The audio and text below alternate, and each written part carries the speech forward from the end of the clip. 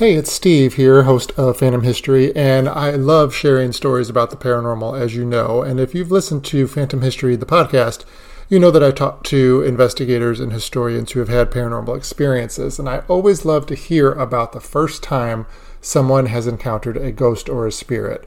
And that's exactly the story that Connie shared with me during our interview about Preston Castle.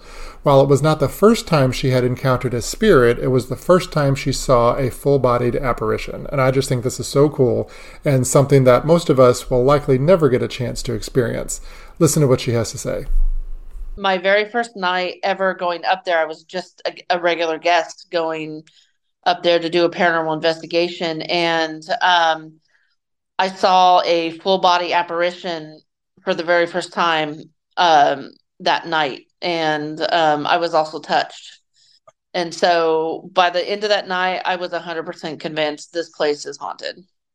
That's amazing because, a lot of people don't experience that, or if they do experience it, it takes a long time of investigating before they encounter something like that. So the Right. apparition, just for some context, I know Preston Castle used to be kind of like a boys' home, for years and years. And I know it had some other roles as well. Was the apparition of one of those boys? Was it a man? Was it a woman? Or could you tell? Because I know sometimes they aren't always super distinct. Um, So I could definitely tell it looked like a man in a white jacket, and it was just like almost like a profile picture type thing. We were in the doctor's office area, and which is just one of many rooms throughout the whole castle. And I saw what looked like a man in a white jacket just walk down the hallway. Interestingly, not every scary encounter in these historic buildings featured in Phantom History involves something supernatural or paranormal. And that's exactly what happened to Sybil Griffith, who works at Preston Castle, while she was walking through the building preparing for some tours. During my conversation with her, trying to get some historical context on the building, she talked about her unique encounter with some wildlife when she made a pit stop in one of the bathrooms. Check it out. We have tours tomorrow, and what I do every Friday before tours is I walk through the whole tour route, and I check for things, make sure that our chains are up, because we have a tour route marked by chains and barriers, and I make sure all the barriers are in place, and I clean up anything that might have happened. In fact, I have a fun story. I was here. Actually, I had a private tour on this past Monday morning.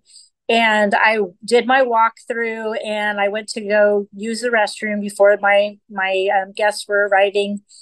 And when I went to wash my hands, I noticed that there was a bat attached to my shirt. Yeah, so it was a bit of a scary experience having this bat clinging to your shirt, and my heart was racing. And I had just been texting with the foundation president, letting him know a couple of things that I found that were out of place. And so I texted them and said, this just happened. I don't know what to do. So I sent them a picture, a selfie of myself, because I'm frozen. And they're like, can you take your shirt off without and wrap the bat in it? I'm like, I don't know if I could do that. I did. And it turns out that the bat actually was dead and had fallen from somewhere above me, and I never noticed it. It had caught on my name tag and had stuck there perfectly, so it looked like I had this bat clinging to me. Wow, what are the chances of that landing right in that point? That's amazing. I so appreciate both Connie and Sybil giving so much of their time to talk about the history and the paranormal activity that is present at Preston Castle out in Ione, California. Remember, these are just clips from full conversations that are now available on this podcast, as well as our YouTube channel. And remember, Phantom History is not just a podcast. We are also a paranormally themed bed and breakfast called Phantom History House here in Tampa, Florida. Visit phantomhistoryhouse.com to check out our 4 themed bed chambers and book your unique stay soon. When you do, maybe we can chat a while in the library about your favorite ghost story. I hope to see you soon.